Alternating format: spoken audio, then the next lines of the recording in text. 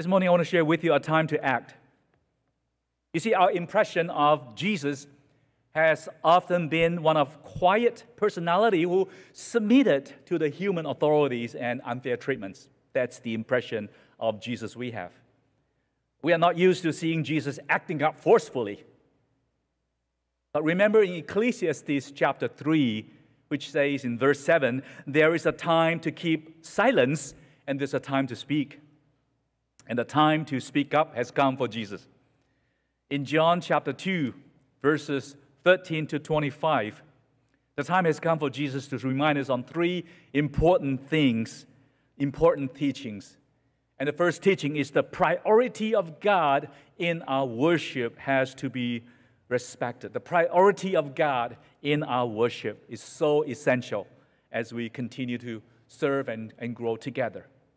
If you have the Bible, please turn with me to chapter 2 of John, verses 13 to 17 first, as we expound on this first point, the priority of God in our worship.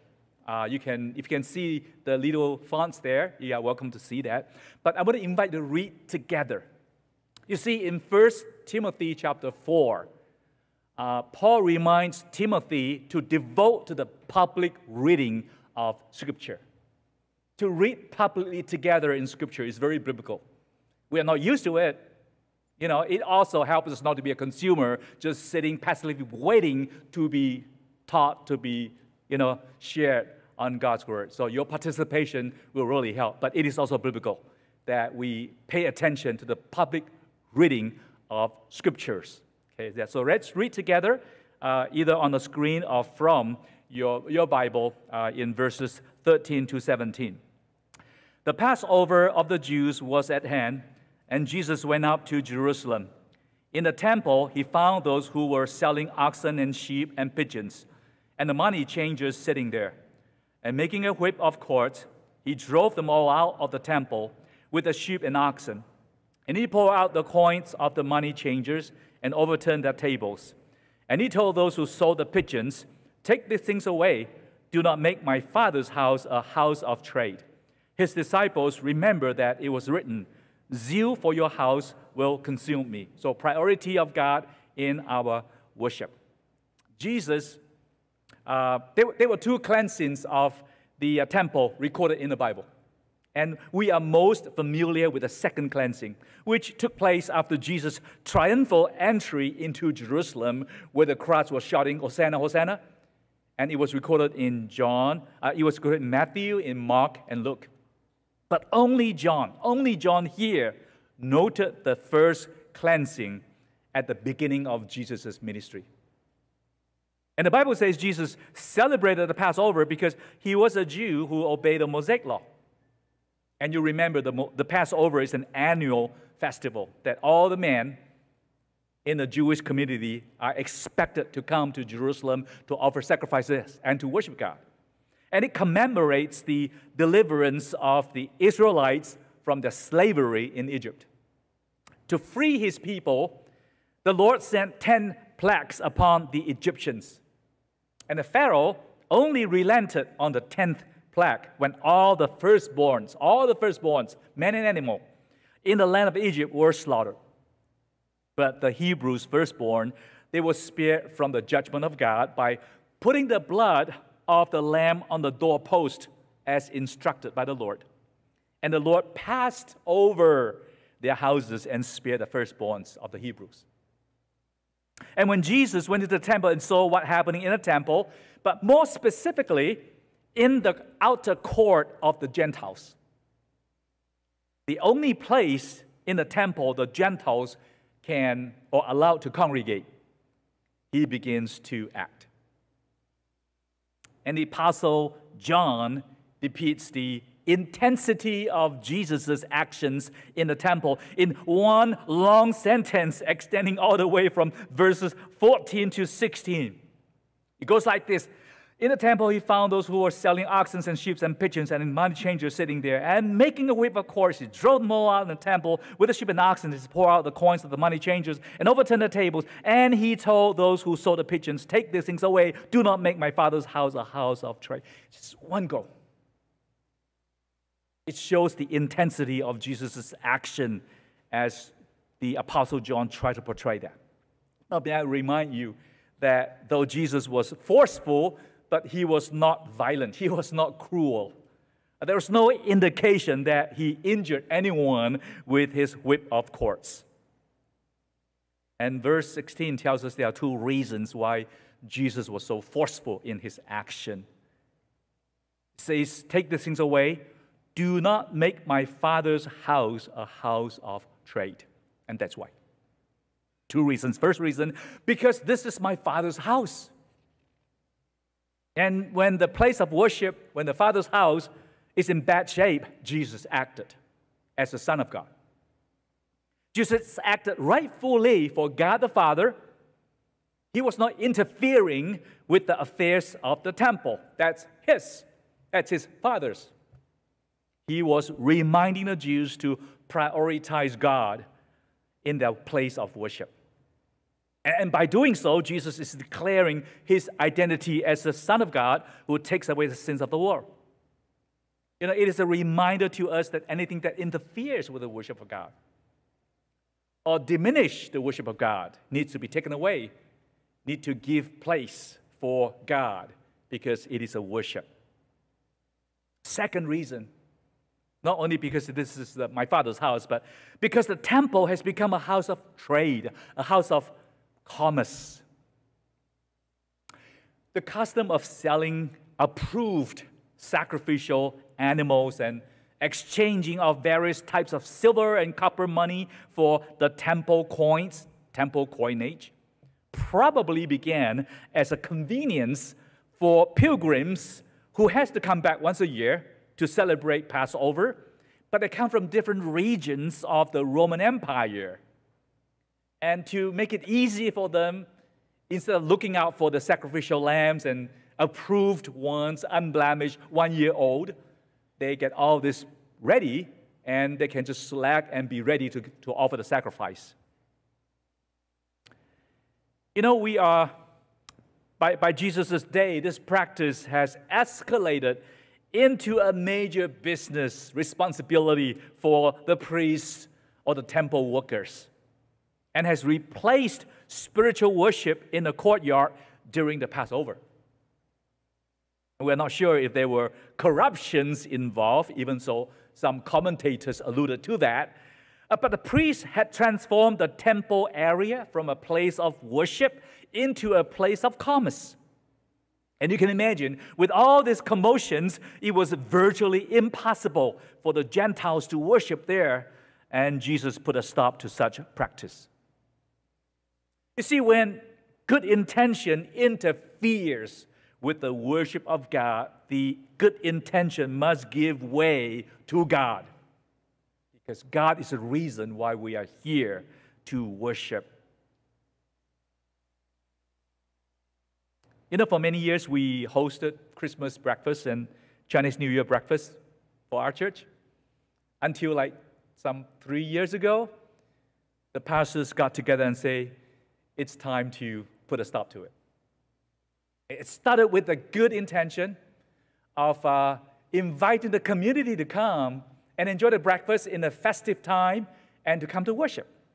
And also we can fellowship together. So everybody potluck can bring your favorite dish and just share with everybody. It was wonderful. But then it became later and later.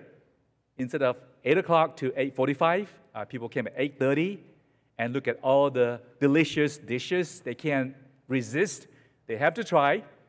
So by 8:45, there were still people lining up, still eating, and by then we're supposed to stop serving and supposed to prepare to come into the sanctuary for worship. But it just gets so difficult. Even ushers have a hard time to bring people in for worship, that most worship services during those festive time would start the worship at 9 o'clock with hardly many souls. Maybe 1/4, 1/5 of the people would be worshiping as we begin the worship. And the noises out there are actually louder than the singing inside. And after observing that for a few years, we say it's time. it's time. It is interfering with the worship. Now, we are not stopping eating. We all enjoy food, good food. But after worship, enjoy all you want. During lunchtime, enjoy all you want. But when a meal time, a fellowship time before worship interferes with worship, it's time to let go. I'm sure if Jesus comes to our church seeing that sin, and with that whip of cords, I think he will strike me first as a senior pastor and say, Albert, I call you to be the senior pastor. This is how you lead your congregation to worship me. You are the first to go. It is a reminder that as we come together to worship, the place of worship is a place of worship, and God is the main character. God is the main reason, the only reason why we are here. And Jesus was just doing the right thing as he was called to do. And in verse 17, when the disciples saw Jesus doing that, they recalled Psalm 69, verse 9, that says, zeal for your house will consume me. That Jesus has the consuming zeal for the proper use of the temple and the ultimate glory that offers to God. And remember, this zeal consumed Jesus. This zeal for God will consume Jesus when this zeal and absolute obedience to God will propel Jesus to walk the path of the cross under trials and eventual death on the cross. So Jesus is God's zealous Son who is willing to endure any suffering or hardship that comes because of his intense devotion to God. And the disciples remember that. You know, when we do not pay attention to the happenings of ministry, different ministries, worship, fellowship, small groups, and different ministries, they tend to fall apart. When people are not paying attention and trying to improve and grow on it, they just tend to fall apart naturally. Almost like the second law of the thermodynamics. Things fall apart after a while, if unattended. See, someone needs to say that this is not right. Let's do something about it. Just like in Revelation chapter 2, when Jesus was speaking to the 7 churches. To the church of Ephesus, he said, but I have this against you. There's a time for that. And Jesus was speaking up for the house of God, to be the house of God. He calls for repentance to make the church more like the church in Revelation. And same for us today. You know, in a typical worship, we have songs, we have prayers, we have sermons, we have offerings, we have benediction. We have different parts that make up a worship together. Now, certain individual may be touched, leaning more towards a certain part of the worship that speaks to them more effectively and powerfully. But, you know, the key is God. The key is God. That we're singing to God, that we are praying to God, that our sermon is to speaking for God, and we are obeying God's word and God's will. That's the key. If God is not being prioritized in the worship, then it is merely a social gathering. And Jesus spoke powerfully on this important point. And then secondly, the sufficiency of Jesus' redemption over all religion. The sufficiency of Jesus' redemption over all religion. And it is found in verses 18 to 22. Again, I want to invite you to read public reading of scriptures together with me, either through the screen or through your cell phone or through your paper Bible. Okay, together. So the Jews said to him, what sign do you show us for doing these things? Jesus answered them, destroy this temple, and in 3 days I will raise it up. The Jews then said, it has taken 46 years to build this temple, and will you raise it up in 3 days? But he was speaking about the temple of his body. When therefore he was raised from the dead, his disciples remembered that he had said this, and they believed the scripture and the word that Jesus had spoken. The temple is definitely the moral, the religious, the political center of the Jews in Jesus' time. It embodies the culture and identity of the Jews. By cleansing the temple, you will expect a strong pushback from the community. It is just too controversial. It is like chasing out the elected officials from the White House and the Capitol Hills with the whip of cords. Yeah, it's unthinkable, right? Something like that. But no one objects to what Jesus did, right? But they ask about the basis of his doing. Who authorized you, to do all this? See, they know that Jesus is right. And the temple has turned into a noisy marketplace. They know that the services has been compromised. Just no one talk about that. They sense too that something of God's divine and righteous anger at work in Jesus.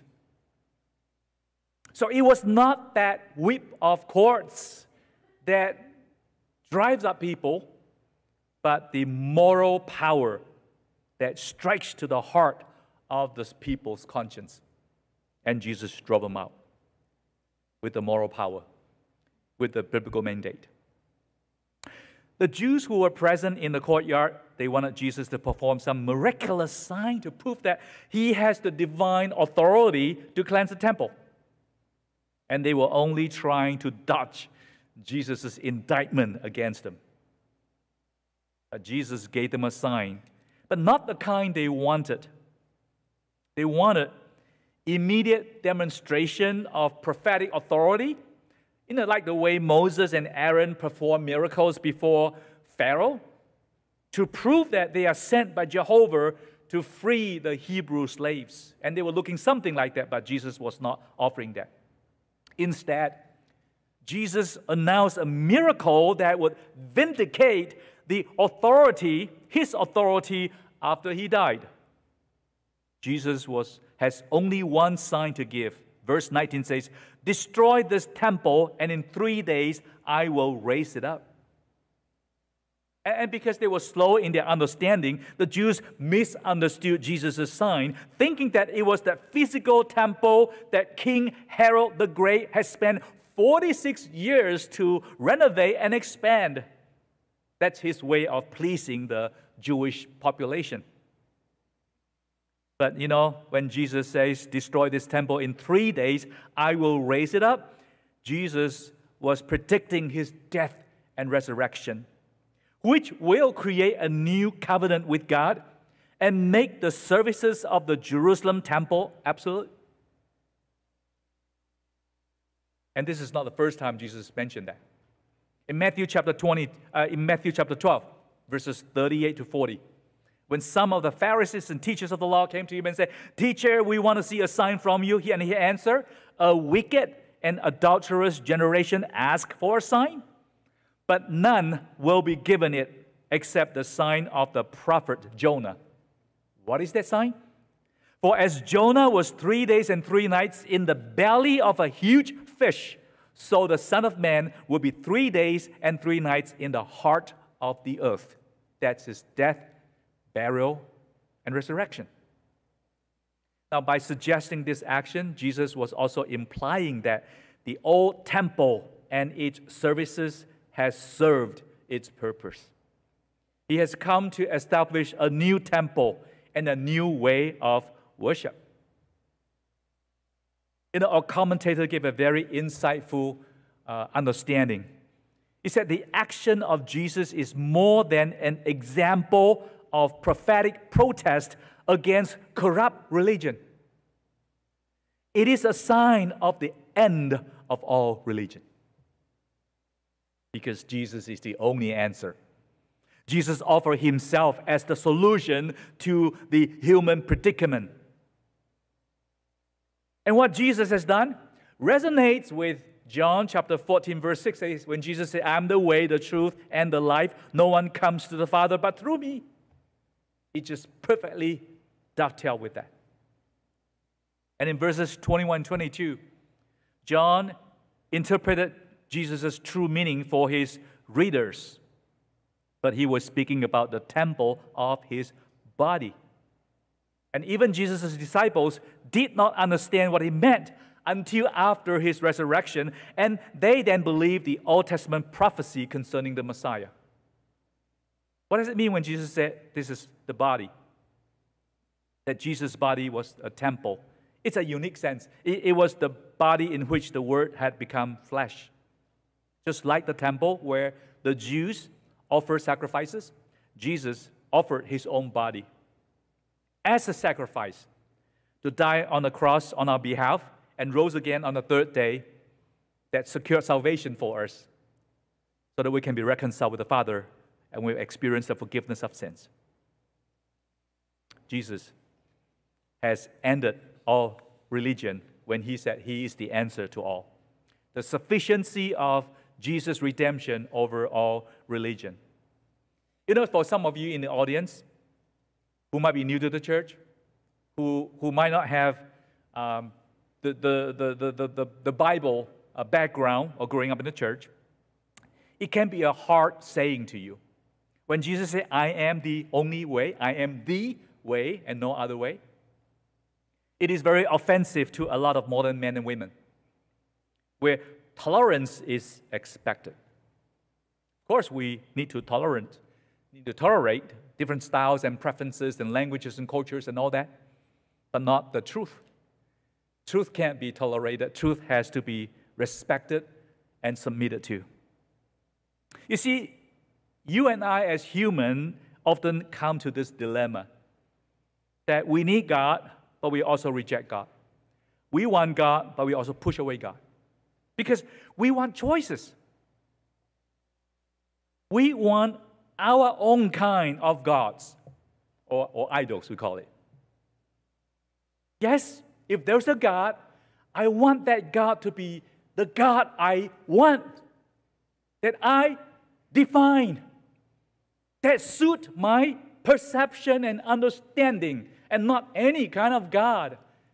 I don't want a God that offends me, that makes my life difficult, that asks me for a certain standard that I don't like it. I only want a God who suits my need. That's a human dilemma. We want choices. We want our own kind of God. And the Bible calls it idol. We want to define God. Ultimately, we want to be God. And that's the temptation from the very beginning when Adam and Eve was in the Garden of Eden. That when the serpent tempted them and said, you know, eat that fruit, that forbidden fruit, because you'll be like God. And they gave in. They succumbed to that. That temptation has never left us. And whatever God or the idols we have trusted for our own salvation, that we create on our own, have failed because humanity is still miserable and helpless, more so than ever before. Jesus said, I am the way. We need to let God define himself and submit ourselves to him when Jesus says, I am the way, the truth, and the life. And finally, Jesus spoke strongly towards the superficiality of human condition among even the believers, among the followers, the early followers. Look at verses 23 to 25. I'm going to invite you to read together. Now, when he was in Jerusalem at the Passover feast, many believed in his name when they saw the signs that he was doing. But Jesus, on his part, did not entrust himself to them, because he knew all people and needed no one to bear witness about men, for he himself knew what was in men. You know, besides cleansing the temple, Jesus did a number of miraculous signs while he was in Jerusalem. And there were probably healings, maybe exorcism. And consequently, many people believed in his name, the Bible says. Now, this doesn't mean that they placed saving faith in him as the Son of God. Often the people who observed his miracles concluded that he was a prophet like Elijah, like Elisha, because they all performed miracles. But they were not always willing to acknowledge him as God. And Jesus said he was not entrusting himself to them. He knew people to be essentially untrustworthy.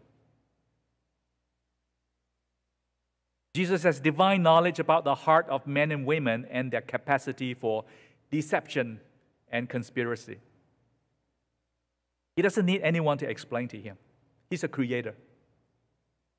He knows us more than anyone else in this world.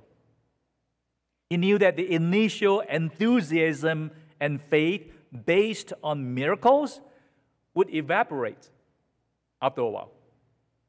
He did not place his destiny in the hands of any other. And further, he did not commit himself to anyone to testify for him, to do some public relation works, in a sense that Jesus was not dependent on human approval. And that's a very hard saying, but that's a very real saying. Because we struggle with consistency. We struggle with commitment in our marriage, in our family, in our responsibility, in our position, in expectations, in our promises. We all struggle with consistency, especially over a long period of time. See, we all go through different stages of life. And with each stage brings with its new sets of challenges, experiences, lessons to learn, temptations to deal with, adjustments that we will need in order to be able to be effective in that stage of life. Sometimes we thrive through them, other times we stumble badly. So journeying together is a phrase that we often remind our congregation. We must journey together. Journey together by joining a community group or by joining a small group. With a few men and women, we all journey together to support, to pray, to edify, and to grow together as people of God. And the message today I have for you is Jesus calls us to prioritize God and his plan of salvation despite our superficiality. Prioritize God in our worship, in our lives, and his plan of salvation. He's the only way, despite our superficiality. In my conclusion, I just want to remind you and myself that today we need the voice of God more than ever. So many voices out there, but we need the voice of God. The voice of God is always truthful, always loving, but uncompromising. It's truthful, it's loving, it's uncompromising. And it tends to tear down our defenses. Martin Lloyd-Jones, the pastor from United Kingdom, who used to be the doctor of the royal family, and God called him into pastoral ministry, a great expositor of God's word. He said something very profound, and I was really moved by that and convicted by that. He said, you will never make yourself feel you are a sinner. Because there is a mechanism in you as a result of sin that will always be defending you against every accusation. Do you feel that sometimes?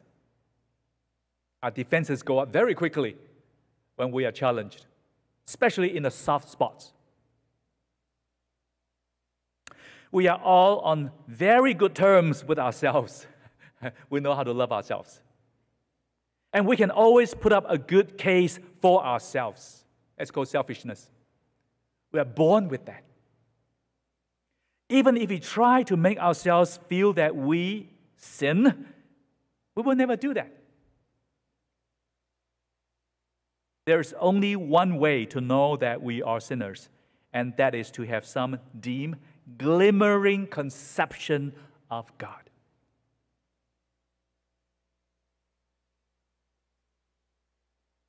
No wonder our world try to kill God, try to eliminate God, try to take God from vocabularies, try to cancel God as much as we can from as many platforms as we know how to. Because if there's no God, you are free to do anything you want. There's no judgment, there's no consequences, there's no guilt.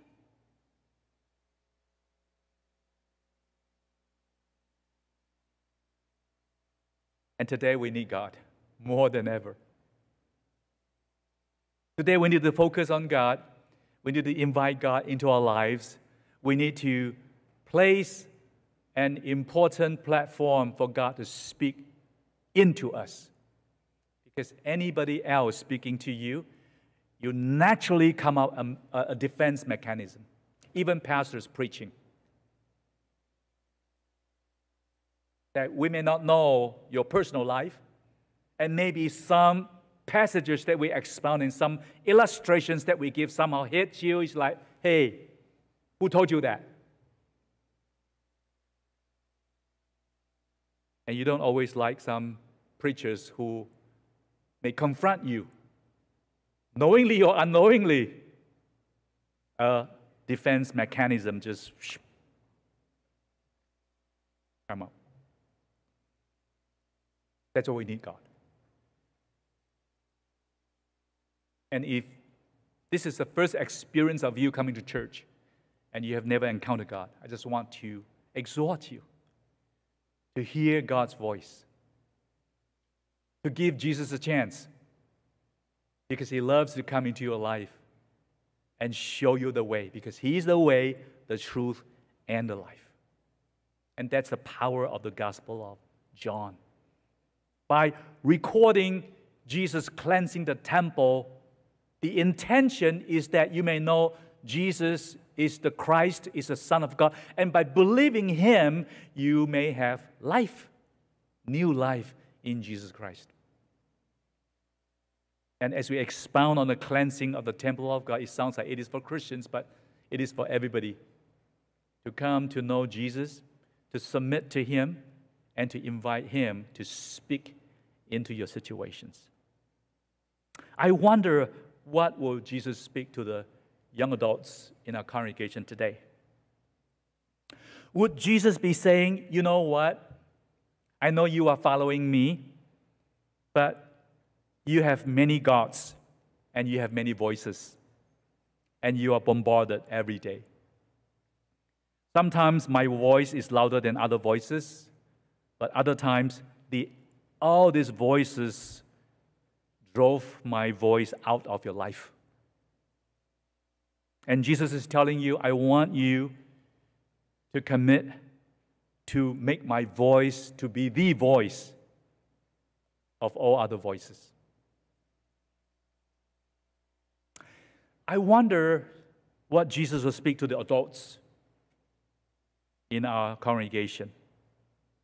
I wonder what Jesus be saying to you, you know what, by this time of your life, you have tasted, you have experienced life. And you know what, ultimately you'll know that there's nothing that satisfies you permanently. It's time to come back to me. I'm waiting. You have promised to follow me. It hasn't shown. You have committed in different retreats and different meetings and said you will follow Jesus. But you have drifted. It's time. It's time to come back. Because there's nothing that will satisfy you. You can prolong your life for another 20 years, living out the same thing and test it and experience and go and see sights and all those things. Ultimately, they are the same. I am the way, the truth, and the life. And I wonder how Jesus will speak to the seniors. Well, you define yourself whether you're a senior or not. Seniors is a wide range and categories nowadays, younger seniors, middle seniors, and senior seniors. I think I'm over here, I think. What would Jesus speak to me and some of our seniors who are here? Would Jesus be saying, you know what? You have seen life, you have lived life enough to know that you yourself trying to live a life of discipleship is not going to make the cut. You yourself trying your best to try to finish well is not going to happen. And you have lived long enough and experienced enough to know that. Let me be your sustainer. Let me be the beginner and the finisher of your faith. Just like that song that reminds you, He will hold me fast. And maybe this is the message that Jesus will speak to some of you. That as you come to the last stage of life, facing death, which we don't know when it will come, that it is God who sustains me. It is God who finishes my faith. It is God who will hold me fast for me to finish well. What is God saying to you today? Let us pray together. Lord, you reminded us through the Gospel of John that by writing all these records, it is to help us to know that you are the Christ, you're the Messiah, you're the Son of God.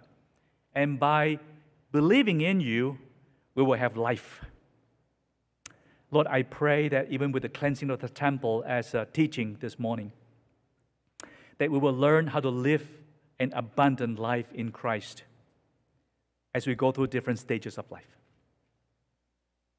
Open our hearts to your word. Let your voice be the voice for our lives. In Jesus' name we pray. Amen.